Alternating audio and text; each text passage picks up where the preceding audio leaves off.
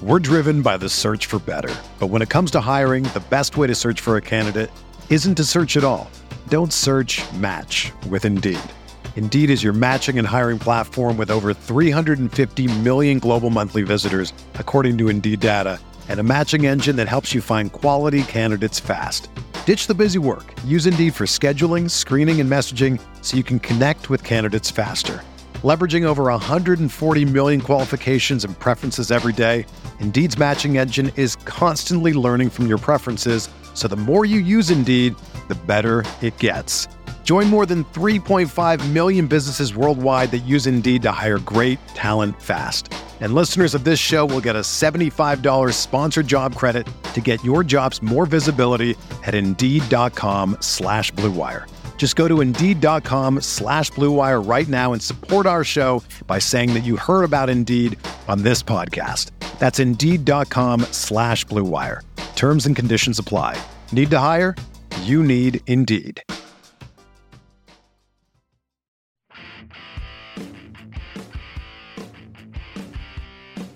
And welcome to Nats Chat for Monday, March 22nd, 2021, along with Nats insider Mark Zuckerman of MASNsports.com. I'm Al Galdi, host of the Al Galdi podcast. A week and a half are we from opening day, April 1st, and the man who we now know officially will be the Nats opening game starter will be on this podcast in just a bit. Max Scherzer, the ace, the three-time Cy Young Award winner, the future Hall of Famer, on this installment of the Nats Chat podcast in an exclusive interview.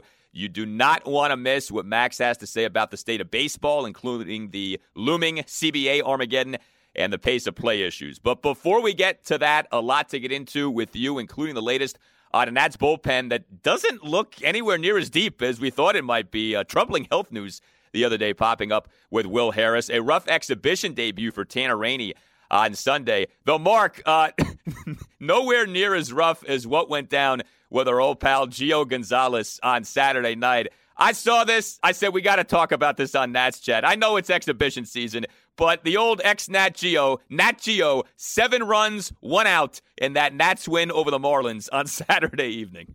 He got pulled twice, Al. The way they're doing this in spring training, you start an inning, and if you get to a certain pitch count, you can be pulled and then go back out for another inning. He got pulled in his first relief inning after he didn't get anybody out. I think it was 6 batters. Got pulled, came back because he needed more work. And in the second inning, he got 1 batter out and had to get pulled again. Not good. This was his first appearance for them. He's trying to make the team as a non-roster invitee. It was actually the first time in his life he's ever pitched against the Nationals. Never did it when he was in Oakland A, hadn't done it as a Brewer, or who else was with the White Sox. So that was a tough one to see. I really hope, because I love Gio he's a great guy. Everybody with the Nationals likes him. They want to see him still have success. You just hope that wasn't one of those really, really bad spring training outings that has ramifications long term, and that he gets another shot, because he obviously deserves it. Now, I heard a rumor that Don Mattingly told him before the game it was an NLDS Game 5. Is that true or false? Oh, low blow. Come on. Funny, but low blow. I just wanted to know. I thought I heard that rumor somewhere. But anyway, that was something else with Gio there on Saturday evening. But he is a former Nat. We talk about the current Nats on this podcast. You can tweet us at Nats_chat. You can email us questions, comments, advertising, inquiries, natschatpodcast@gmail.com. Now, if you are a regular listener to this podcast, you know that Mark's wife put out a request, a challenge to you, the Nats Chat podcast listener, to see if we could find an audience in North Korea, of all places. Because we've been talking up how we've got this international presence. We got people from all over the place listening to the podcast, corresponding with us. And sure enough, Mark, your wife's wishes have been met by Rich Park in South Korea. And he emailed this the following. Again, you can reach us, natschatpodcast@gmail.com. I doubt you will be able to get someone in North Korea to listen to the podcast, but I could book a tour to the DMZ, the Demilitarized Zone. This is the area where visitors can see the actual border and see the North Korean soldiers on the other side. I could then download the podcast when I'm on that side, although I guess my cell phone is still technically getting data through a South Korean cell tower, so maybe it doesn't count after all that work. I think we'd have to count that, Mark, wouldn't we? Oh, that absolutely. Talk about dedication here. To go to the demilitarized zone, technically cross over into North Korea, download the podcast. That to me counts. Well, obviously, we're going to need him to take a photo of this just so we can have, the visual evidence of it. And my wife had another suggestion on top of all that. We need to get him a Nats Chat t-shirt to wear as he's doing this. And then next can start a whole merchandising operation as Mel Brooks and Spaceballs merchandising. So, ultimately we'll have Nats Chat the t-shirt, Nats Chat the coffee mug, Nats Chat the flamethrower. The kids love this one. Spaceballs the lunchbox. Spaceballs the breakfast cereal. Spaceballs the flamethrower. The kids love this one. We can do a lot of good stuff here. Yeah. Now, Rich, the other thing is you're going to need to get a photo with Kim Jong-un. All right. So we want you listening to the podcast with Kim Jong-un. All right. If you can pull that off, you're the all-time #1 listener to Nats Chat. All right. So we'll see if you can make that happen. Maybe you're better off not trying, though. We'll see. Way to go, Rich. I mean, let's give Rich his due here. This is really impressive. And the kind of dedication that shows you what kind of fans the Nats have and what kind of listeners we have. They are willing to go literally the extra mile for us, so far as they will go across the border into North Korea just for us. Rich is an all-timer, man. So outstanding email from you, and we've been getting a lot of great feedback from all you guys. So thanks so much for the support, for subscribing, rating, reviewing, spreading the word about the Nats Chat podcast. Remember, once the regular season begins, post-game pods up the mornings after every Nationals game. All right, so before we get to our conversation with Max Scherzer, let's get into the most recent Nationals news, and we begin with news involving Max Scherzer, as on Sunday, the expected became official. Davey Martinez, during his post-game Zoom press conference, officially announcing Max as the Nats' opening day starter. Max will be our opening day starter. Nobody on this planet is surprised by that. It's kind of interesting, though, I guess, because it came after an outing from Max that wasn't exactly his best. 4 runs in 5 innings on 6 hits, including a couple of homers and a double, a walk, and a wild pitch in a 6-2 loss to the Mets on Sunday afternoon. Now, we all know we don't read too much into the exhibition game results. Max did have 6 strikeouts. And I know, and Mark, you tweeted this, one of the homers was actually a result, perhaps in part, of Max working on a slide step. So no one's reacting too much to this, but we get another Max outing. He pitches relatively deep into the game, and he is, in fact, going to be that opening night starter for the Nats. The key number from this start, Al, is 90. That's how many pitches Max Scherzer threw. 90 pitches, 64 strikes. By doing that today, he's got one more tune-up. It's going to be Saturday, actually, in a B game against the Astros, because that's where it needs to be to line him up for opening day, and they don't have an official game scheduled that day. So to get to 90 today, that means he's good to go.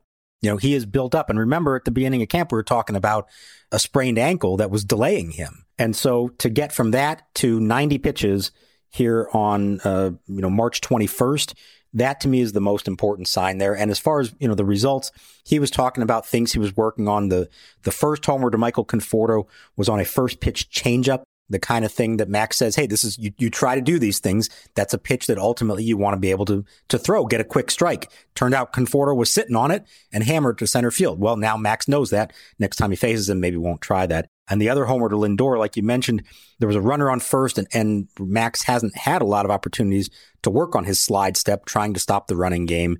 So he was focused on that, not as much on the pitch. He left a fastball over the plate, and he said Lindor, he's supposed to hit a home run on that pitch. So these are all things you put in the back of your mind, and now, in 10 days when it counts for real, he's going to remember that, and I think you're going to see him take a very different approach against these same hitters than he had in this spring training start. I have a question, and that is this. So, because Steven Strasburg is coming off this left calf ailment, no one is making an issue of this. And I think everyone kind of understands that, yeah, it's cool to be the opening game starter, but like at the end of the season, it doesn't mean anything in terms of whether you're actually the team's best pitcher or not. Like, so many things can change, etc. But given that Steven Strasburg was the 2019 World Series MVP, given that Steven Strasburg now has a contract that is larger than Max's, right? $245 million versus Max's $210 million. I think a year ago at this time, you could have actually made a very strong case for Strasburg is the ace, not Max, that Strasburg had surpassed Max as the Nats ace. We're not really saying that now. Strasburg, of course, missed most of last season. He's dealing with something else right now, and Max is healthy and up until Sunday had looked outstanding in his recent exhibition games. But What about that? Like, couldn't you make the argument that, hey, this should be Strasburg's rotation and Strasburg's spot as the opening game guy right now? You absolutely can make that argument. I remember even talking about it and hearing something about it last year, coming off the World Series, that maybe that was something they would do if the season had started, as scheduled on time. And certainly it was something that could have been considered this year. And if you look at what their pitching schedule has been, Strasburg's actually been slotted in front of Scherzer by a day or two. And so that made me actually think that maybe there was a chance they were going to do that. Well, no, in the end, it didn't work out that way. I think what I would say to it is this. I think it's a couple things. Number one is that I think the opening day start matters to Max Scherzer more than it does to Steven Strasburg. I think if you were to tell Max, no, you're not going on day one, that he might take that a little bit harder. Not that he doesn't respect Strasburg. Of course he does. But Max is the ultimate alpha male. And to be told you're not the guy who's going to take the ball and lead us into this season might have been a little more difficult for him. Whereas I think Strasburg is much more comfortable being the second fiddle in this relationship. Now, he believes that he is a number one starter, of course. And we saw in the games that matter the most how he approaches that. There's no question that he thinks of himself as an ace and even the ace of the team. But he's always comfortable letting Max take the spotlight. And so I think there's a pitching argument, certainly, that you can make for this. But I think from a psychological standpoint, given both these guys' personalities, this is kind of always the way it's going to be as long as they're both here together and they're both healthy. And I think Davey understands that, and that while sure, you could argue that Strasburg's the better pitcher, maybe it gives you a better chance to win on day one, that it's not worth whatever other ramifications could come from that if he were to name a surprise opening day starter. With Strasburg, where are we right now with the left calf strain? How is he looking in terms of availability for the start of the regular season? Everything is good. 74 pitches only 5 days later. Again, in a simulated game, so it's not an official game, but he should be slotting in now to face real hitters in a real game again. Should have another one after that. Now, the only thing I asked Davey about, is he ready to commit to Strasburg as the game 2 starter? And he said not yet. And this may have to do with a few things between Strasburg coming back from his injury, Lester coming back from his parathyroid surgery, and the fact they now have 2 lefties in the rotation, Corbin and Lester. He wants to think about, does he want those 2 lefties pitching back to back? And on top of that, if you look at the order they've been going on right now, it doesn't really look like the order you would typically have 1 through 5, best to worst. And they're getting at a point in spring training where it's kind of tough to start juggling guys around that much. So you may actually see the first time out to start the season, it may not be that, what we think of as the 1, 2, 3, 4, 5 of Scherzer, Strasburg, Corbin, Lester, Ross. It could be fiddled around a little bit, both because of guys needing a little extra time given the injuries they dealt with, and also wanting to split up the left-hander. So they're not ready to announce that yet, but don't be surprised if it's not Strasburg in game 2. And if it isn't, that's not a reflection of how they feel about him as a pitcher or about his recovery from the injury. Yeah, I know health is going to impact this, and that's understandable. I would just point this out. The Nats' schedule to begin the season is brutal. 3 games against the Mets, 3 games against the Braves, 3 games at the Dodgers, 3 games at the Cardinals, and then not long after that, you're facing the Mets again. And this is all in just April. There's an old saying in baseball, right? You can't win a pennant in April. You can lose a pennant in April. These early season games do matter. And so I do think it's important. Your best pitchers are out there. And I would caution against getting too cute with, righty, lefty, mix it up. Like, just get your best horses out there, man. Now, again, Strasburg coming off the left calf, maybe that's what's at the crux of this. But I think that's kind of a sneaky thing about this upcoming Nats season. It gets late early from a standpoint of who they're playing. Like, there are some big games to begin the season, and that's significant to me. You're right. Now, you said you can't lose a pennant in April. Well, the 2019 Nationals tried to lose a pennant in April and somehow didn't. But I know that is not a path that Davey wants to take yet. And he has repeated it over and over this spring, told guys, I want you to be May 1st ready on April 1st. So he's taking it seriously in terms of wanting to come out of the chute a lot better than they have really in any of his 3 seasons as manager. They've never gotten off to a good start under Davey, something they did do under Dusty Baker. Those guys were coast to coast, first place, never really had to sweat it. And so Davey does think it's important. And I don't know if he'll base his rotation decisions on that, but as an overriding theme for his team, he absolutely wants them to come into the season with an emphasis on winning early and not just taking for granted that they can make up ground later. Before we get to the bullpen situation, when we last spoke on the Nats Chat podcast, we were getting set for the exhibition debut of John Lester. It came at a 3-1 win over the Mets last Thursday afternoon, 1 run in 2 innings through 21 of his 31 pitches for strikes. So far, so good in terms of Lester and his availability for the regular season coming off the parathyroid surgery? Yeah, everything looked good there. Now it's just a matter of building himself up. He's healthy. There doesn't seem to be any lingering issues from the surgery. He may not be at that 100-pitch mark when it's time for his first start of the season. He understands that. He's okay with that. I think the team recognizes that they may have to limit him to something like 80 the first time out. But this might be why they carry an extra reliever or make sure they have a long reliever that's set to go that day. He's healthy. He feels good. And he's hoping that there are, in the long term, positive ramifications from this surgery for him to help him, have some more stamina. But you may not see him in his very first start go the full 6 innings, 100 pitches that some of the other guys can do.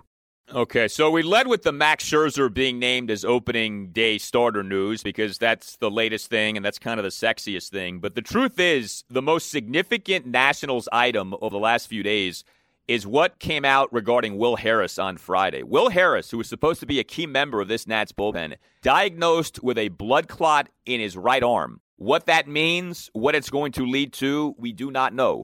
But Will Harris is a guy who the Nats gave a 3-year, $24 million contract to. He was one of the more consistent relievers for years with the Houston Astros. Consistent unless you're talking about him against the Nats in World Series games 6 and 7. But I digress. He had been a very good relief pitcher. It was a good pitch to Howie Kendrick. It was not a bad pitch. No, it wasn't. It was a bad result, though, for Will Harris on that night. Springer back, looking up, and this one is gone. It hits the foul pole, and the Nationals lead. But Harris had been a really good reliever, one of the few guys you could count on season in, season out. Going into his age 36 season, diagnosed with this blood clot in the right arm. What do we know, Mark? I mean, it seems like Harris is not going to be ready for the start of the season and may not be good to go for a while here. We're driven by the search for better. But when it comes to hiring, the best way to search for a candidate isn't to search at all. Don't search, match with Indeed. Indeed is your matching and hiring platform with over 350 million global monthly visitors, according to Indeed data, and a matching engine that helps you find quality candidates fast. Ditch the busy work. Use Indeed for scheduling, screening, and messaging so you can connect with candidates faster. Leveraging over 140 million qualifications and preferences every day, Indeed's matching engine is constantly learning from your preferences, so the more you use Indeed, the better it gets. Join more than 3.5 million businesses worldwide that use Indeed to hire great talent fast. And listeners of this show will get a $75 sponsored job credit to get your jobs more visibility at Indeed.com/Blue Wire. Just go to Indeed.com/Blue Wire right now and support our show by saying that you heard about Indeed on this podcast. That's Indeed.com/Blue Wire. Terms and conditions apply. Need to hire? You need Indeed. Mother's Day is almost here, and you can get her the most beautiful time-tested gift around. A watch she can wear every day from Movement.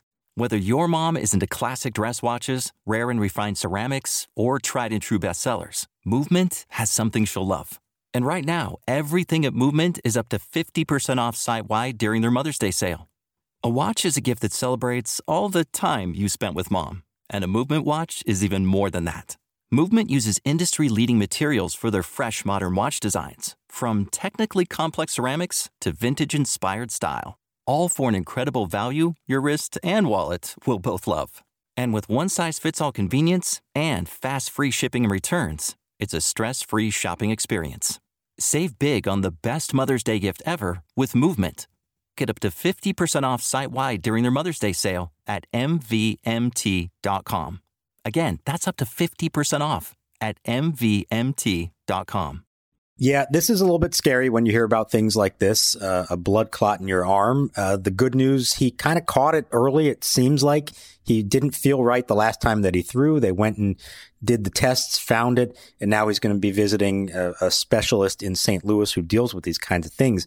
They really don't know what this means in terms of coming back. I think it's probably safe to say he's not going to be on the opening day roster because even if he checks out fine and they send him back and says, okay, you can go start pitching again, he hasn't had a chance to build himself up.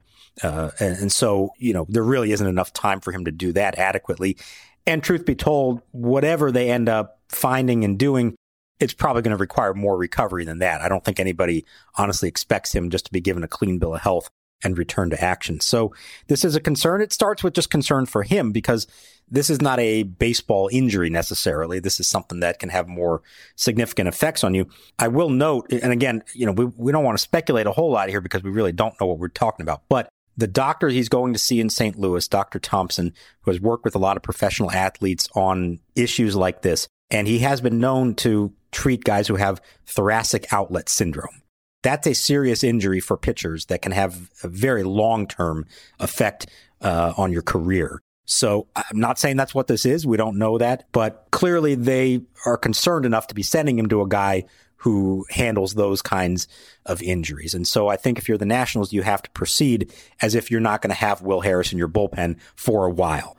And that's a problem because a bullpen that, only a couple of weeks ago, we were talking about, man, how much depth they have, maybe the most they've had in a long time. And all of a sudden, it doesn't look nearly as deep as we thought it did. No, it doesn't. And, you say thoracic outlet syndrome. That's like a 4-letter word right now in the world of pitching. Like, so much rather have Tommy John than have TOS. Like, Matt Harvey, the collapse of his career, it's not due to Tommy John. It's due to the thoracic outlet syndrome, to where he is a shell of what he used to be. He's with the Orioles now. It doesn't get worse than that at this point. But yeah, man, definitely hope for the best for Will Harris. But you're so right about the state of the bullpen because you've got this Harris news. We've been dealing with this Tanner Rainey uncertainty with this muscle strain near his right collarbone, and he finally makes his exhibition debut in the Grapefruit League game on Sunday. And it's only one game, but he didn't look good. He retires just one of the 4 batters he faces, gets charged with a run, actually struck out Pete Alonso, but then gave up 3 consecutive walks. You have something like the Jeremy Jeffress mystery where, he was with the team, then he was soon gone from the team, and we're still trying to understand that. But, yeah, man, I mean, bullpens are, even when they're healthy and, fully equipped, like, they're still kind of a question mark. We know the history with this ball club with the bullpen. It isn't good, and every year Mike Rizzo has to make an in-season trade for bullpen help. And now if you're down Harris and maybe you're down Rainey, or at least Rainey isn't what he's supposed to be, it's kind of Brad Hand, and you cross your fingers with this bullpen.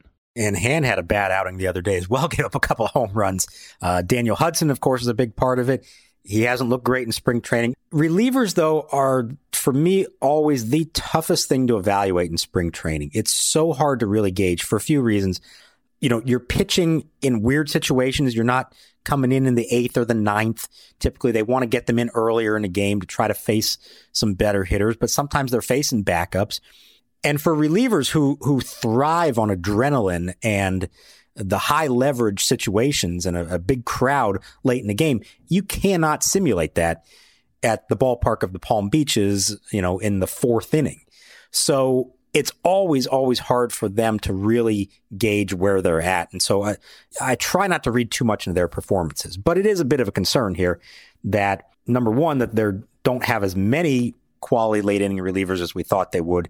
And number 2, the guys that they are counting on have not pitched so great. The best of the bunch so far has been Wander Suero, who all of a sudden is going to have probably a more prominent role than maybe they anticipated. They are expecting some big things from him. Hopefully he can take that next step up. With Rainey, a bad first outing, obviously, but he talked about how, number one, he's healthy. So the muscle strain in his collarbone is gone. He's not worried about that. He felt like this was really just more of a first time out in spring training, not in sync with his body. He's trying a little bit different mechanics with his arm slot, and he described his timing as being off. Essentially, when his front foot plants, where is his arm in its release point, and he could tell it wasn't right today. So that's not uncommon. That's not the worst thing that happened in spring training. The problem is he's only got about 3 more outings to attempt to fix it before he's got to pitch in a real game. And that was always the concern with him, is that there wouldn't be a whole lot of time to get ready. So any one of these things individually, not great, but it's when you combine them all together that now you kind of have a little bit of a red flag, and you do worry about what is the state of the bullpen on opening day. No doubt. And we mentioned Daniel Hudson. Daniel Hudson, 2019 hero, of course, but he was really bad in 2020. And Daniel Hudson, over his first 4 appearances this exhibition season, 3 home runs allowed in 4 innings. It was not an ideal start for Hudson in this Grapefruit League campaign. Let me ask you this, and this is some good news, so we won't, be all gloom and doom with the bullpen here. But a real bright spot over the weekend for the Nats was that Austin Voth start in the Gio Gonzalez game on Saturday evening. Now, that was a start for Voth, but we are presuming that if he's going to break camp with the team, it'll be as a reliever. Voth, in that game, 4 scoreless innings. To me, that was the best he's done so far this exhibition season. Do you think it's becoming more likely now that the two losers in the fifth spot rotation, Fedde and Voth, come out with the team to start the year in the bullpen, and maybe you do get some good production out of those guys? So at first, I didn't think that there'd be room for both of them because of the depth they had and the idea that you probably do want one of them still to stay stretched out and be ready to as an emergency starter if something happens. And Fedde, because he has a minor league option, would be that guy. Couple things here, though. Number one, there is no AAA to start the season. They're going to have to do the alternate training camp again until May. So, yeah, you could have Fedde down there and pitching on a 5-day schedule as a starter, but maybe they actually feel like it's more valuable to have him in the big leagues. And the other part, as we were just saying, the domino effect of these guys who are not going to be there for them on opening day. And maybe a little bit of concern that your starters aren't all at 100% and you're worried about them needing more innings to cover them. Maybe they do feel the need to carry an extra reliever, and in that case, it could be both of them. So I'm curious to see with Voth. I think we saw last year as a starter, it just didn't really seem to work. But he's a guy who very typically can look great the first time through a lineup and then awful the second time through. And so there's always been this question of, could that actually translate well into the bullpen? As a guy who comes in and just pitches a couple innings, has better stuff, and doesn't have to face guys more than once.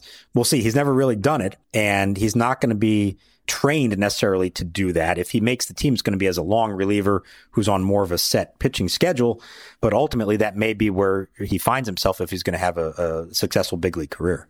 Yeah, I mean, he has been more of a strikeout pitcher than Fedde, so Voth maybe would have that going for him, but obviously it's about a lot more than just striking guys out. Well, of course, the greatest remedy to a bad bullpen or an uncertain bullpen is an excellent starting rotation. And the Nats have had a terrific rotation for years, 2020 notwithstanding. And a huge reason for that, of course, has been the great Max Scherzer. And we bring you right now our conversation with Max.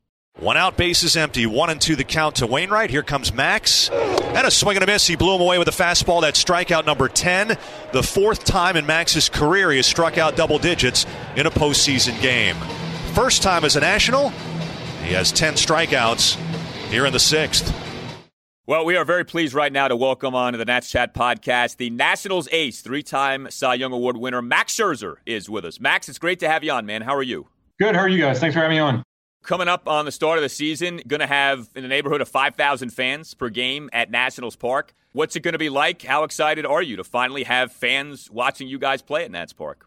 Yeah, finally. I've been screaming about that since when we started last season. I thought we've been that sports in general, especially when you've been outside, that you could have fans. So it's good that we have them. It's not fun pitching in front of no fans.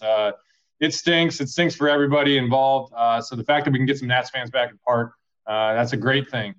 And then hopefully as the year goes on, we can continue to get more in there. Now, because last year went the way it did and you couldn't have fans, you guys never really got that celebration with fans to raise the banner and all that stuff. So you're going to have fans on opening night, but it's not a full house. It may be a while till that happens. Have you guys thought about ideally how and when you hope to be able to celebrate the championship a year later with whatever fans you do have in the park? Yeah, I don't know how to really answer that. That's a tough one because, do we want to have that moment to try to have that? But it's also been kind of like 2 years removed. We had last year. We're trying to move on to that, and we're cut in 2021. And we got some pieces that aren't there, so it's a little difficult to try to recreate that moment when we tried to do it last year.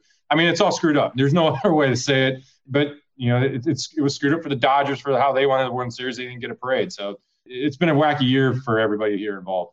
With where you're at in your career, and you've been so good, you're obviously well into your 30s at this point. Do you think about how long you'd like to pitch? I mean, would you want to do like the Nolan Ryan thing of just continuing to be a pitcher like well into your 40s? I mean, we are seeing athletes across sports push the boundaries of what you're capable of in terms of aging. Do you think about that? Is it just a year-to-year deal? What's kind of your mindset with that? I mean, obviously you would like to, but I'm also I like to kind of stay in the year by year and just kind of play it out that way. You have no idea what life's going to look like here for me, at whatever stage you want to think about. You could always have an injury and it could completely change your outlook of how you want to continue playing sports. So I don't want to try to put out a date like, oh, I'm trying to play this long or this things can change. Life can change. But I do know this, that I really enjoy still playing baseball as much as ever. Still love competing at the highest level. Family still obviously loves for me to go out there and compete. They really enjoy it. My wife gets to take some pictures of our kids, Brooke and Casey, when they come to the park. And they definitely love sitting in the stands watching baseball, watching me pitch. So, when you start thinking about kind of the other things that are in life, the rest of my family members still really enjoy me pitching. So, we're going to keep pitching. So obviously it's hard for you to look that far ahead personally. And I think for a lot of people, it's getting hard to look too far ahead baseball wise, because we don't really know what the sport's going to look like a year from now. There's a lot on the table here coming up. We saw last year during the shutdown how difficult it was for the owner side and the player side to come together and find the right protocols to make the season happen. And then the CBA is set to expire next winter. Now, I know there's only so far you can go with this, but here's the way I want to ask it. It feels like on the outside, there's a narrative that owners and players are just not going to be able to work together to get something done. And I'm curious from your perspective, give us a reason why you think we should be optimistic, why you do think that those two parties can find some common ground for the good of the sport or whatever you want to call it, and avoid the kind of long-term problems that could arise if you guys can't come to an agreement. Yeah, it's kind of like a mutual assured destruction if we both, try to take this as far as possible. So, I mean, that's we have the stake of the game.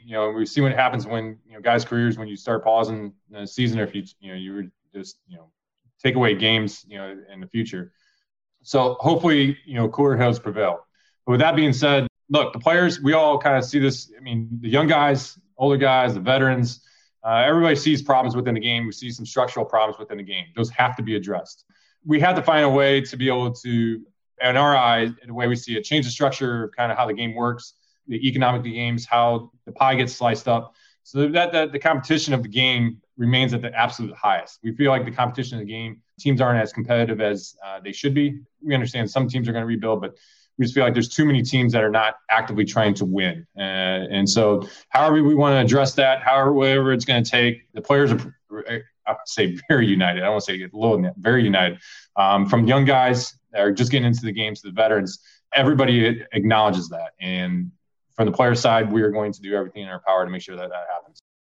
Where are you on the issue of free agency and how soon a player should get into free agency? We're seeing teams not want to pay guys now as they age. We're seeing guys, be underpaid in their best years and then not getting the money, beyond those years. Would you like to see it so that it's no longer, say, 6 years of team control and then you get into free agency?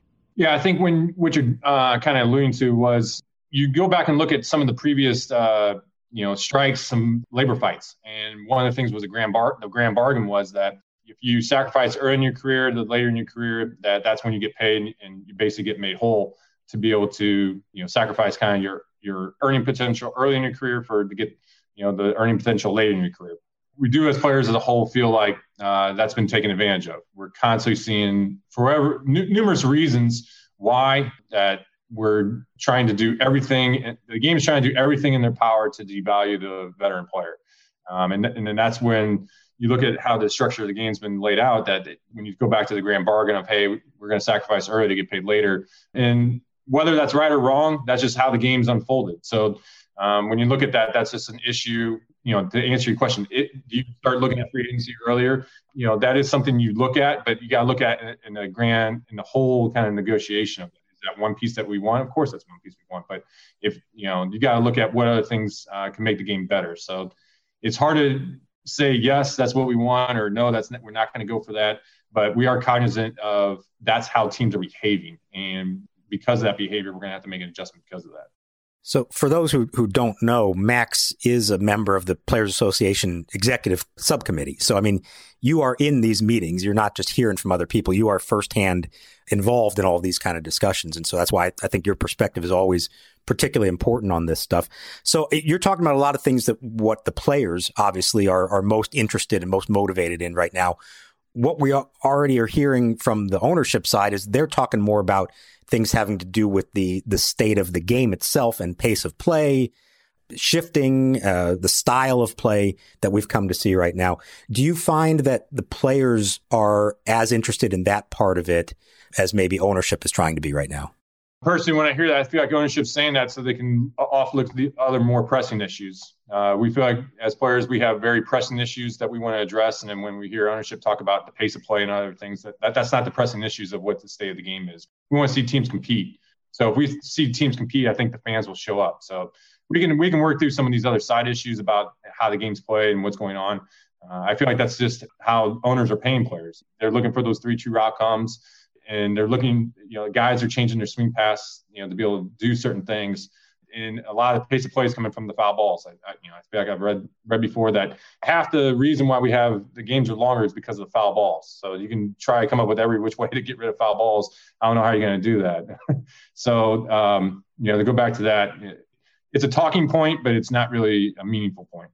You made your feelings very clear on pitch clocks a couple of years ago. Has your thinking changed at all? Would you ever be open to those, or do you never want to see those as a part of Major League Baseball? Yeah, I never want to see a pitch clock ever. There's no clocks in baseball, period. Now, if you want to talk about how you could potentially, increase how pitchers work, quickly, there's different ways you can go about that. Being on the subcommittee, I take that seriously. I mean, I talk to all the Nats players, making sure I get, kind of their opinions, but also guys across the league as well. I'm trying to get their opinions of, how they look at things, not just my opinion or the Nats opinion, but also guys who I played with and played against and trying to get their opinions as well. One thing I think, we could potentially look at is the role of timeout in baseball. How pitchers can step up, how hitters can call time, how infielders can call time.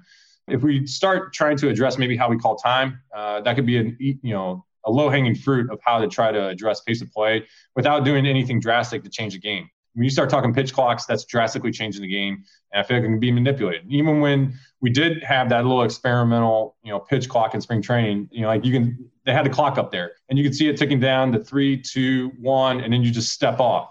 Well, what's the point of that if I can just step off? There's no consequences to that, so there's no deterrent. Are we really going to get into a ball strike based on a clock? Because if that's the case, then I'm going to wind that clock down as much as I can and mess with the hitter. Then you're starting bringing a clock into the game. It really does not look like baseball from my perspective.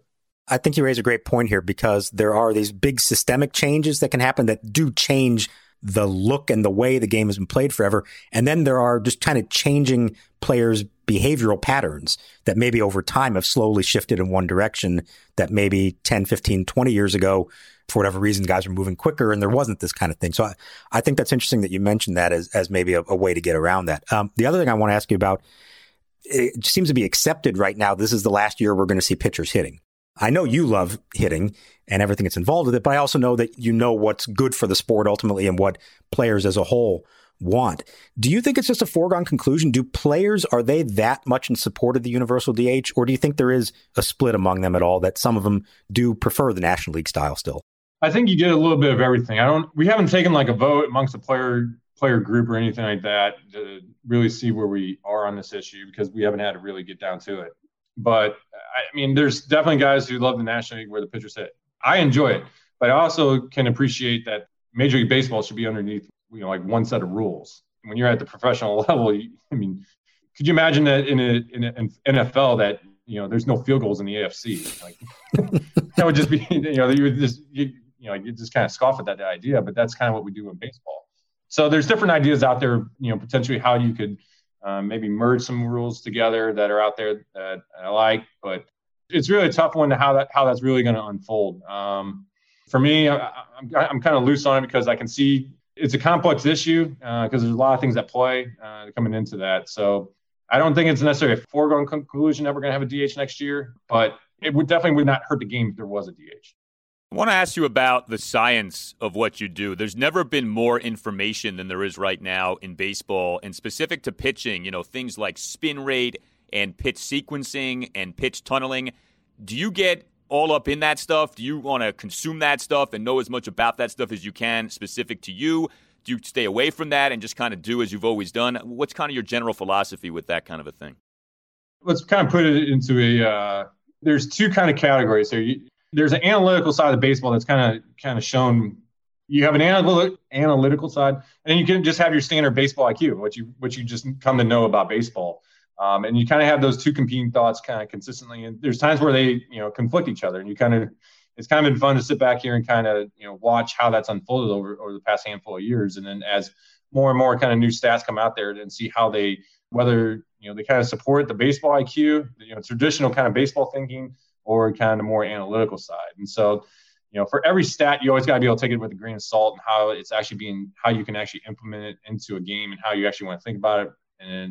But the same thing is, you have a hitter who can consistently pull the ball. Well, your eyes can also be right as well. So it's a balancing act between the two. I don't think you don't ever want to get too overloaded on one side or the other, because of the way the game continues to evolve and the way the numbers continue to evolve to get more and more detailed and can really tell you some really cool stuff. So for me, it's, be as educated as possible I can, learn as much as I can about the analytics. And, there's times where you use it, but at the end of the day, you've got to have feel for the baseball. You got to have feel for pitching. You got to have feel for your mechanics. I mean, you can't be out there with an iPad. That's not going to happen. You're not going to be, you can't throw a pitch and look at an iPad and then make an adjustment. that's not baseball. So you have to have feel for, I missed with this pitch. I thought I was going to throw it glove side. It ended up arm side. What caused that? Part of the game caused that. And you got to be able to make those type of adjustments on the fly in game. That's real. You have to be able to do that.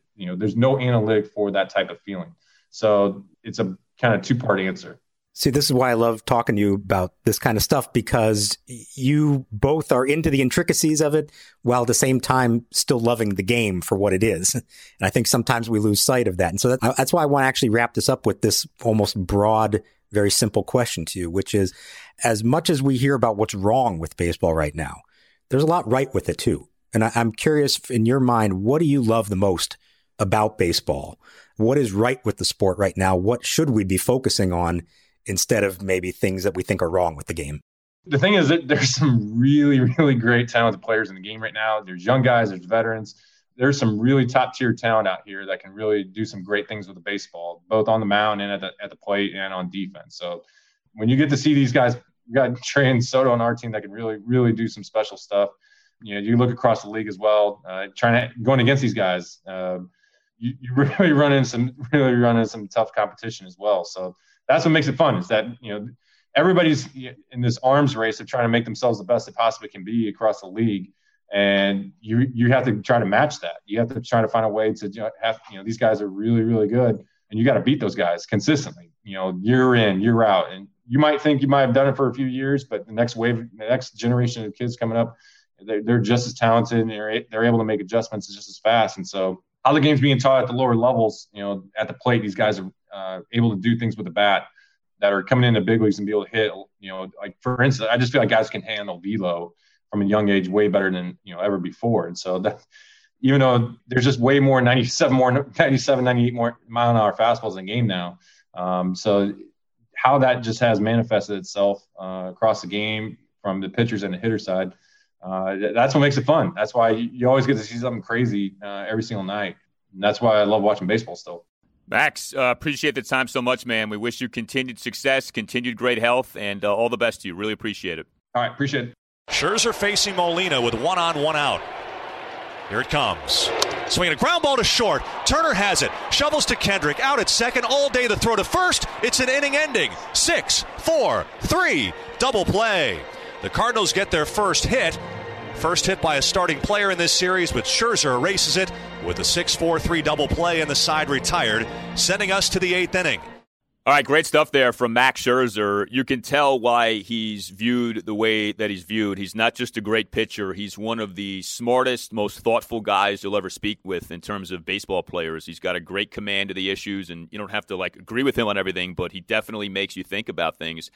There's a lot that stood out there, Mark. I think one of the big things, though, is kind of how Max framed this whole pace of play scenario. I mean, this is a big, big thing in baseball, has been for a while, that it's not just the lengths of games, it's the pace of the games, how slow games are, the lack of action, right? The 3 true outcomes that we're inundated with these days, home runs, strikeouts, and walks. But the way that Max kind of put that, I mean, yes, it's a pro-player, pro-union position that he's putting forth, but that's a little different than what we're used to hearing. I thought it was interesting that he basically was admitting that he thinks the owners are essentially putting that out as like their biggest concern, almost like a red herring to get everyone to look past the economic issues that clearly the players believe is most important. The players are not as interested in fixing the pace of play issue, or don't believe it's as big an issue, I guess, as maybe Rob Manfred believes. And so that could get interesting when it comes time to sort through all that. I did like what he said, though. I think it was in the answer to the question about the pitch clock, where he's obviously opposed to that.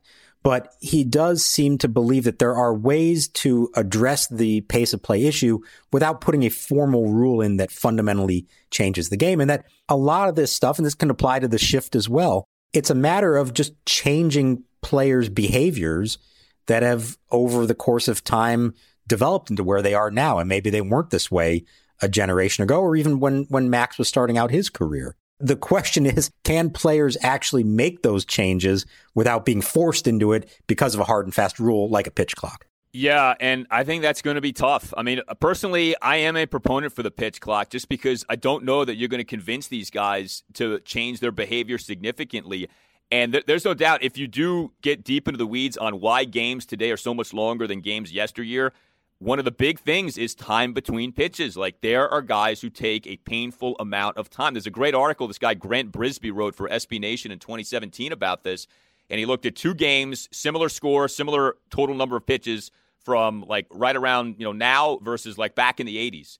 And the difference entirely had to do with the time between the pitches. So I think baseball definitely needs to address that in some way. But, I think about this too, Mark. I think there's kind of a fundamental thing with baseball, and that is there are 162 games per team per season. And I don't know that you're ever going to get more than just a handful of people, relatively speaking, to invest themselves into watching every pitch of every game for 162 games. Like, it always makes me laugh when people comp baseball television ratings to NFL television ratings. There are 16 games in an NFL season. Like, anyone has the time to watch those. Very few of us have the time to sit and watch 162 installments of anything. So I don't know if you're baseball, you really need to get so caught up in this. The idea is just, can you get enough people to follow their local teams, to check in on games on a nightly basis? And I feel like that maybe is a more realistic way of doing things. In today's society, instant gratification, et cetera, I don't think you're getting more than a few people to sit and watch, all 9 innings of 162 games. I just don't know that that's going to go down these days. Right. I think even if they somehow got the average time of game down to 2.5 hours instead of 3+, is that going to have a really huge effect on how many people are tuning into games? Probably not. Right. It's not about that. So, but I do think that's why the larger point here is that it's less about time of game and more about the pace of play, but also more action. And this is where the huge advances in the game that we've had, and they've all been good in that we now know so much more than we used to. And this is going straight down into the dugout now. It's not just a couple of eggheads in the front office. I mean, everybody has access to this stuff now. Yeah, it's helping them be better pitchers, better hitters, maximize everything they get. But the unintended consequence of that is that it is making the game less aesthetically pleasing. It is leading to longer time between pitches. It's leading to fewer balls in play. We can all say, hey, strikeouts are sexy, like Max likes to talk about. Home runs are great. I love home runs.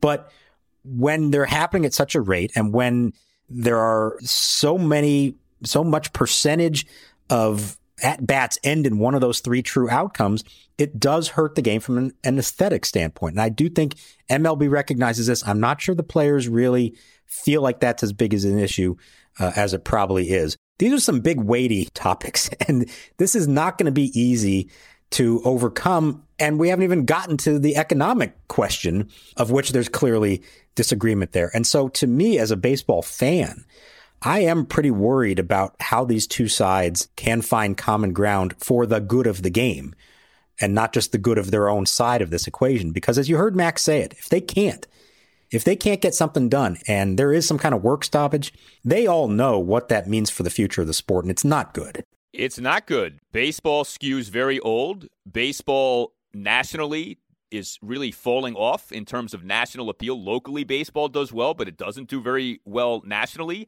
And, you go bye-bye for a while, half a season, even a quarter of a season, you're just off people's radars. Like, people would be like, all right, whatever, what's going on in the NFL? Like, I mean, that's the way things are right now. You don't want to lose that. The piece of the sports pie that you have, you go away for a while via work stoppage, that pie is going to get smaller, you know? And people say, like, well, they'll miss you and they'll be glad when you're back. I don't know about that. You know, people can learn to live without you these days with stuff. So definitely hope the owners and the players are able to figure this out. You know, Manfred and Tony Clark seem to have this dysfunctional relationship. That doesn't help things either. So we'll hope for the best. In the meantime, we do know there will be a 2021 season, and we can't wait for that to get going. So again, keep the feedback coming. Let us know what you think, what you want, your comments, your questions on anything we get into on this podcast at Nats_chat on Twitter. And you can always email us, natschatpodcast@gmail.com. And any Nationals radio highlights you hear throughout the season are courtesy of 106.7 The Fan. For Mark Zuckerman, I'm Al Galdi. We'll talk to you next time on the Nats Chat Podcast. What is this place? What is it that you do here? Merchandising. Merchandising? What's that? Merchandising. Come, I'll show you.